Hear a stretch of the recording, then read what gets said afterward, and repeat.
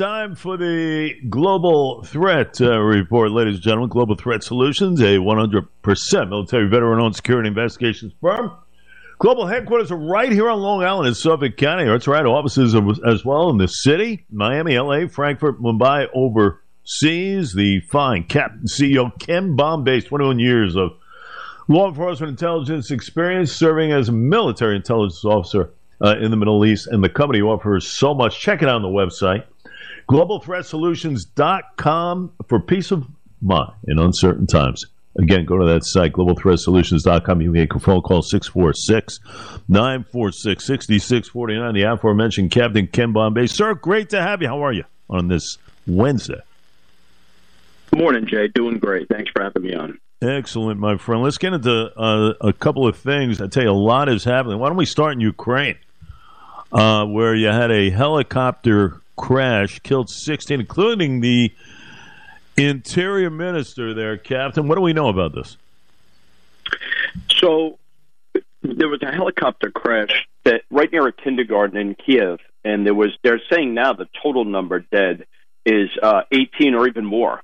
But 9 of those were on the helicopter, and unfortunately, it hit this right next to this kindergarten, and at least 3 of those victims from this crash were children. And what's of note of this crash, in addition to the loss of life, is that they had their Interior Minister, Denis Monastersky, who was on this helicopter. Jay, what's strange about this is that since the very beginning of this conflict, when Russia had their troops right in the outskirts of Kiev, and Kiev was in the crosshairs of the Russian military, this is the first senior official that Ukraine has lost in this conflict, and they're not even sure exactly why. This could just be an aviation crash. So it's devastating to the Ukrainian government, but it's amazing they've gone this far when they had teams out there whose only job was to hunt down the President Zelensky. It's amazing that at this point, this is the first senior official to have lost their life in this conflict. Zelensky called it a terrible tragedy, also ordering officials to really find out all the circumstances of this incident, Cap. I'll tell you, I was looking at some of the numbers here since this war began last February. Hard to believe we're going to be a year coming to play next month. 9,000 civilians, 450-plus children have been killed since the invasion began back on February the 24th. It is unbelievable. And, again, you and I talk about an end game. Who knows? Circumstances beyond this crash. Listen, it looks a little fishy to me with this crash. It looks a little fishy to me. But we'll see what happens. Meanwhile, you got an aid package coming to Ukraine again, an additional one. White House pretty much stating it could be another one. How much has been spent already on this war? I mean, it's we're talking $20 billion plus right now, right? And that'll be announced as soon as the end of this week. You got training going on in this country for some of the new artillery that will be sent to Ukraine. So, there's a lot going on, and there doesn't seem to be any negotiation of a ceasefire. So, that's where we're at right now, right? Yeah. So, that's right. And right now, not only is there no active negotiations that we're hearing about anyway, but Putin is moving to bring Russian forces up to 1.5 million because he says this is a proxy war with the West and we need more soldiers on the ground. At the same time, the U.S. we have now, I think, 100 Ukrainians who are training at a U.S. Army base in the United States to use the Patriot missile system. We're also sending Bradley fighting vehicles over there in the latest aid package that we're sending there. And speaking about aid packages, Zelensky and other Eastern European countries and European countries, they're asking they're saying the West has to step up aid. It's the only way that Ukraine's going to be able to defeat Russia and push them out of their country. This is a critical point. But as the question you asked earlier, I mean, the numbers I'm reading within the last month is that we've given $68 billion in aid to Ukraine, and the White House was requesting tens of billions more. some of these, if you add up all the numbers with what they've requested and what we've given, brings us over $100 billion. And as you know, for the first time, this has become a real sticking point with the new Republican-led Congress. I'm not sure they're getting this money or much more at all. We've given so much money at this point. So we're going to see what happens with this new Congress.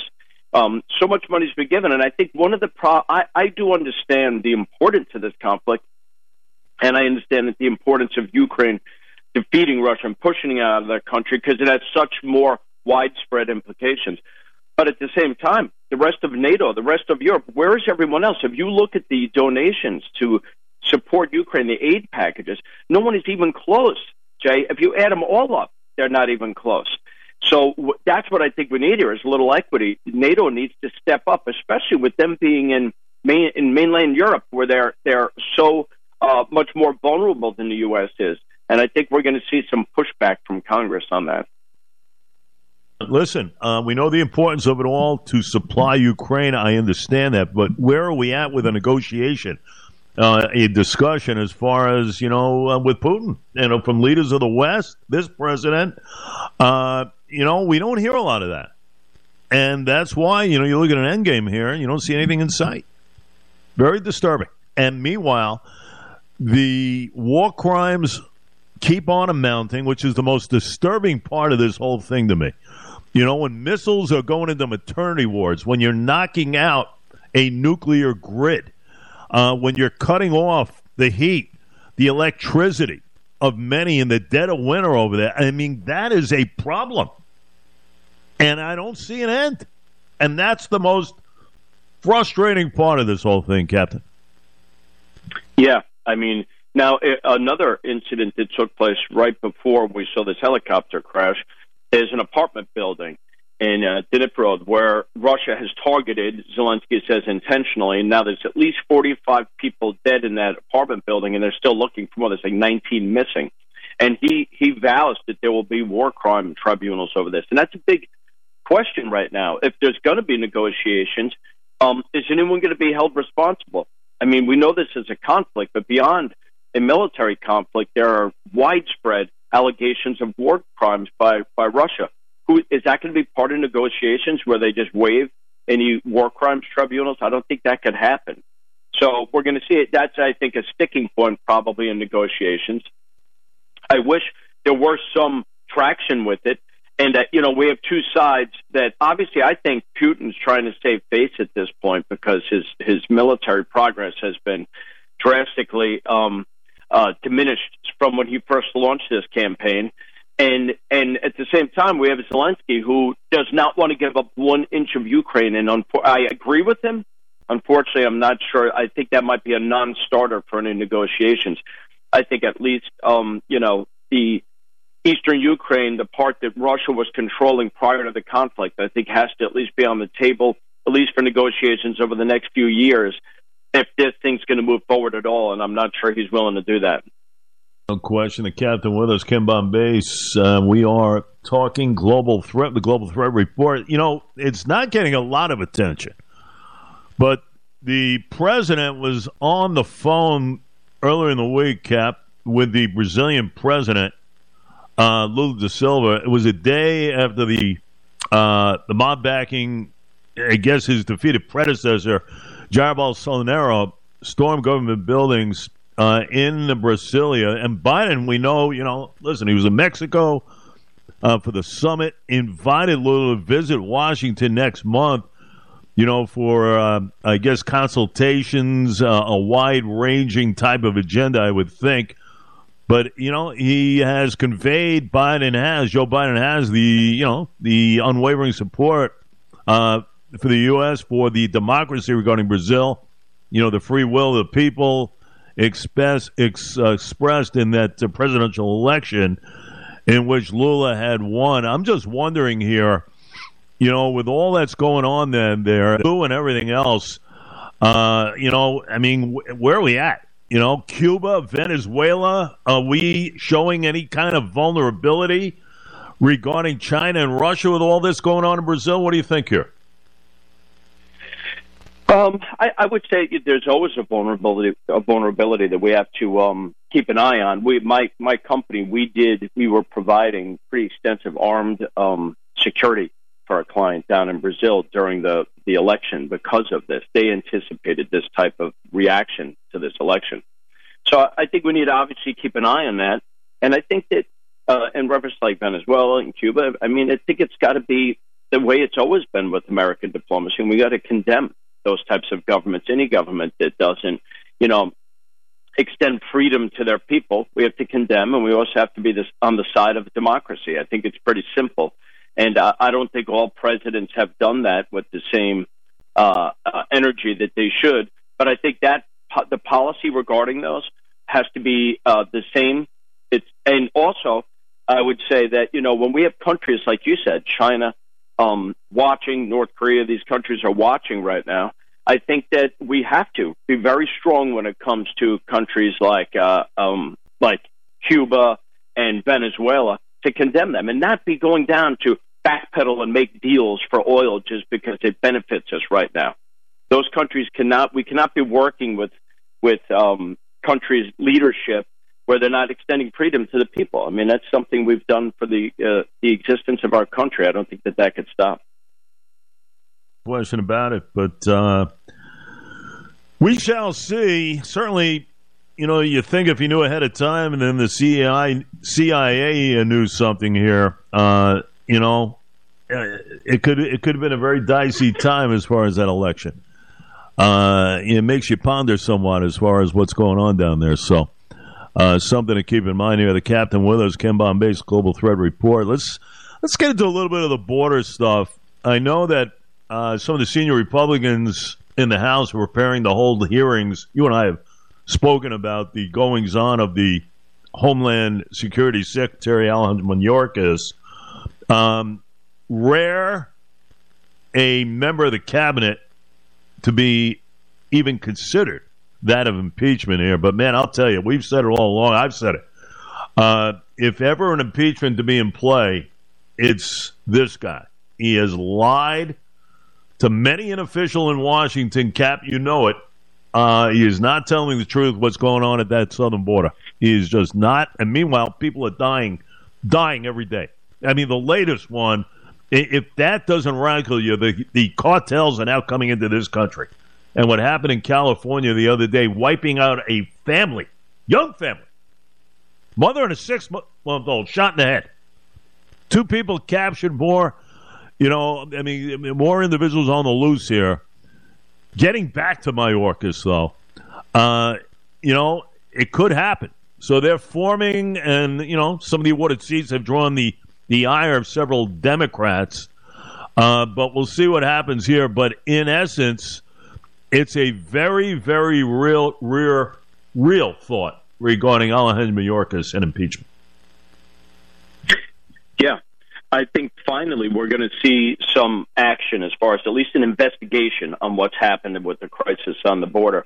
Mayorkas is someone who, it seems, sold his soul to the devil. He was given his position, but clearly with the understanding that he's going to toe the line. We have a strategy. We're going to ignore all the outrage. We're going to let in as many people as we possibly can over the next few years. I think it's hard to ignore that that's what's going on, that for them to sit there every single day in the press conferences at the White House. They are being attacked over this for 2 years, and it's a stark difference. They like to say we inherited a broken system. They didn't inherit a broken system. This was overnight, the changes that went in place on the border. Overnight when the Biden administration took over. This is policies they put in place. This is a lack of action, a lack of resources and support for the Border Patrol. This is intentional. And, there's a lot of speculation as to why, which is obviously they're letting in millions of people. They're changing the demographic. These are people that at the same time, they have a strategy to try and allow people to have citizenship. There's a whole other strategy in place to require no ID to vote in this country. I mean, anyone could see this, I think, from outside. There's a strategy, and it's political. Mayorkas signed on for it. And I think he should be investigated at this point. I think that even I've mentioned this before, Jay. It seems like President Biden was like a disposable president. They're like, we're going to put him in place. The powers that be. He was doing horrible in the primaries. We're going to put him in power. He's going to enable these progressives in Congress to put policies in place that they've wanted for so long, because he traditionally has not been a far left progressive. He was moderate. And he's just, he like Mayorkas, it seems, has sold his soul to the devil, where he's allowing all these far left progressive policies to take place no matter what. He's getting attacked every day on the border. He just pushes forward. He ignores it. He will ignore that topic. And I've said this before, too. President Obama, you may not agree with his policies. He would never let this happen to his legacy. He would never allow this to happen on the border and just sit around and ignore it every single day. But Biden, he signed a deal when he became president, and he's sticking to it. And I think now, finally, with a change in the leadership in Congress, you might see some investigations into why this has been allowed to happen on the border, with the threat of terrorism, crime, fentanyl, so many other things. I think we need answers, Jay. Answers, and who knows? You're right. Somebody's calling the shots for this guy, whether it be Ron Klain, Susan Rice, or for that matter, Barack Obama. And in some cases, just a theory, but it's just completely out of whack here. The Captain Ken Bombay's global threat. All right, let's get into a couple of the cases, Cap, before we call it. That's Walsh, for one. He's charged with murdering his wife. He'll be in court today and expected to be arraigned. Charged with murder yesterday officially of his wife, Anna, the mother of three, the real estate manager. The case has captured a lot of attention since she was reported missing right at the start of the year. Remember, she was going to take a flight to Washington out of Logan Airport in Boston. This guy has told police he last saw his wife the morning of New Year's Day when she left for that trip. A lot of uncovered pieces of potential evidence linking him to this alleged crime. 3 kids involved here now in the custody, I think, of the Department of Children and Families in the state of Massachusetts there. So there are a ton of questions here. This guy looks very defiant as far as, things involved here. There's a lot of theories going around about dismemberment, the body, and everything else. Just a horrific case in general. And trying to piecemeal everything here, right? Yeah. So what we have is finally now, yesterday, they charged him with murder and disposing of a body, which leads us obviously to believe that there's even additional evidence that they have, and which might come out today because he's going to be arraigned today. And Jay, this guy has made this investigation very easy for police. If you look at all of the mistakes he's made, he first of all, he never called, or just suspicious activity. He never called the police until the employer called the police. He said she took a ride share to the airport that morning. There's no record of that at all. He Googled how to dispose of, not just how to dispose of a body, how to dispose of a 115-pound body. That's going to be very damning in court. He left a bloody knife at the residence. He lied about being at Home Depot, where he bought over $400 in cleaning supplies.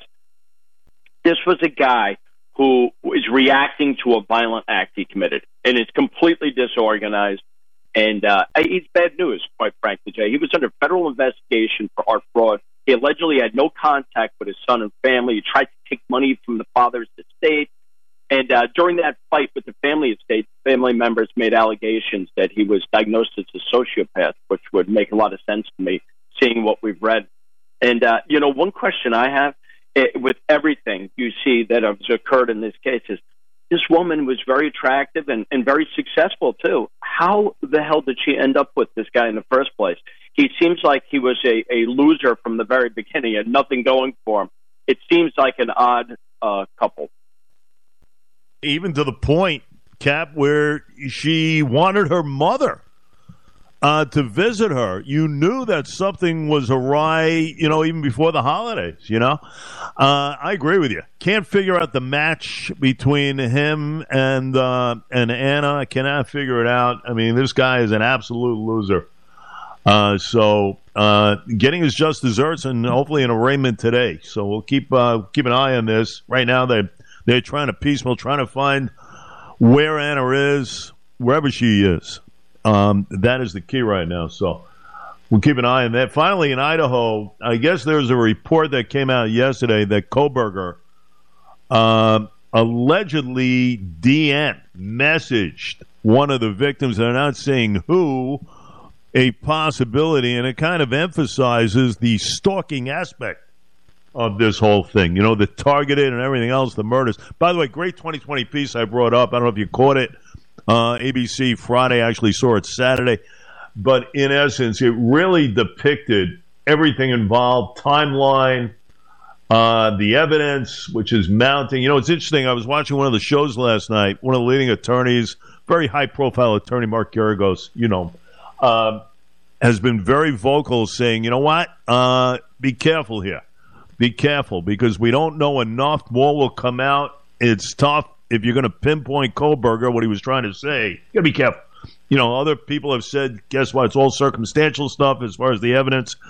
Be careful with that whole thing. But you know, listen, I guess you just kind of have to play it out very cautiously. You have a wavering here of a speedy trial that Kohberger enacted last week. You're not going to get a plea involved here, Cap, I think, until June. It's going to be a very slow go here. Yeah, for sure. And I would tell you that it's interesting, this case, Jay, because, you know, it was taking so long, right? For America, it didn't take that long, but it took long for America. You know, that our society wants instant. We want to know information as the police get it, and that's simply not realistic. It's not how investigations work. But there was a former FBI investigator, Bill Daley. He made a statement, and he said that this guy actually made every mistake you can make. He was connected to the vehicle. He left his DNA. He left the sheet to the murder weapon. A witness saw him. He didn't eliminate that witness. He killed more victims than he thought possibly. He stalked them, and there's evidence of that on his phone. So there was a lot of mistakes made, and you wouldn't have believed that when we were covering this in the beginning, because everyone was saying, oh, they don't have a suspect, there's no evidence. They were afraid that there was a serial killer on the loose in the college area. But it turns out that they were building a case, but it has to be done the right way, and you have to keep information close to the vest. You cannot release it just to appease the public who wants information in real time, and it seems to me they have a pretty strong case right now. It goes to show you, even compared to the Walsh case, who is a complete disaster. He really made every mistake that you could possibly make. This is a criminal justice PhD who thought he was doing everything right, and he left a ton of evidence behind as he committed these crimes. So I think we're obviously going to see a conviction. That's how I feel. But like you said, they got to cross the T's, dot the I's, and it's going to take time. Is getting crucified because, you know, she's the one who supposedly confronted this guy at around 4:30 in the morning on that 13th day of November. Frozen, went back to her room, you know, went into one of the rooms where she heard something. Then all of a sudden, you know, nobody was there. And then all of a sudden she opens the door for a third time. He's there, leaves through the sliding glass, stunned. Apparently went back in her room. Police weren't called till 12 noon that day. Remember, everything took place between 4:25 of that morning. On Sunday, his girl is just getting crucified. It's Dylan Mortensen, who's known as DM in these reports. And quite frankly, a lot of people are wondering why. Why did it take 8 hours? You know, it's hard to put yourself in a position unless you're actually there of thinking that way. You know, unless you're actually there, it's easy to say, you know, hey, should have called police right then and there. Why didn't you? Yeah. Why didn't you open the door to see if everybody was all right in those rooms? You know, there's a lot of questions here. Very, very tough to put yourself in a position if you weren't there, though. That's right. You know, this is young kids living in a house together. There was probably drinking going on that night. It's late. I am confident she didn't think that there was 4 murdered people upstairs when she saw that guy walk out. So she heard some yelling up there. Maybe she thought that this was like some kind of a domestic going on up there, and she saw him walk out. Maybe she was scared. That's why she stayed in the room, because she did see the guy walk out. But I have a hard time believing there was malintent. And another thing, Jay, yes, it would have been ideal if she would have immediately discovered this and called the police. But quite frankly, I don't think it would have made a difference. I think when she saw him, those people were dead, and there was no bringing them back at that point. So I'm not sure it would have made a difference other than police would have been notified quicker. Maybe they could have had a better chance of finding him, but probably not. People are always going to Monday morning quarterback. This is a young kid. I don't think she meant to do anything wrong. It's very hard to sit here and speculate why she did. And ultimately, the outcome, I don't think there would have been any difference. Yeah, I agree. So investigations keep on going, and obviously more evidence will be collected as far as getting to at least another court proceeding in this situation, very tough situation. The Global Threat Report, ladies and gentlemen, the captain, Kim Bombay, for peace of mind in uncertain times. Please go to that website. It's a great website, globalthreatsolutions.com. You can make a phone call, 646-946-6649. Sir, well done. A lot on the plate. Until next time. We look forward to it. How's that?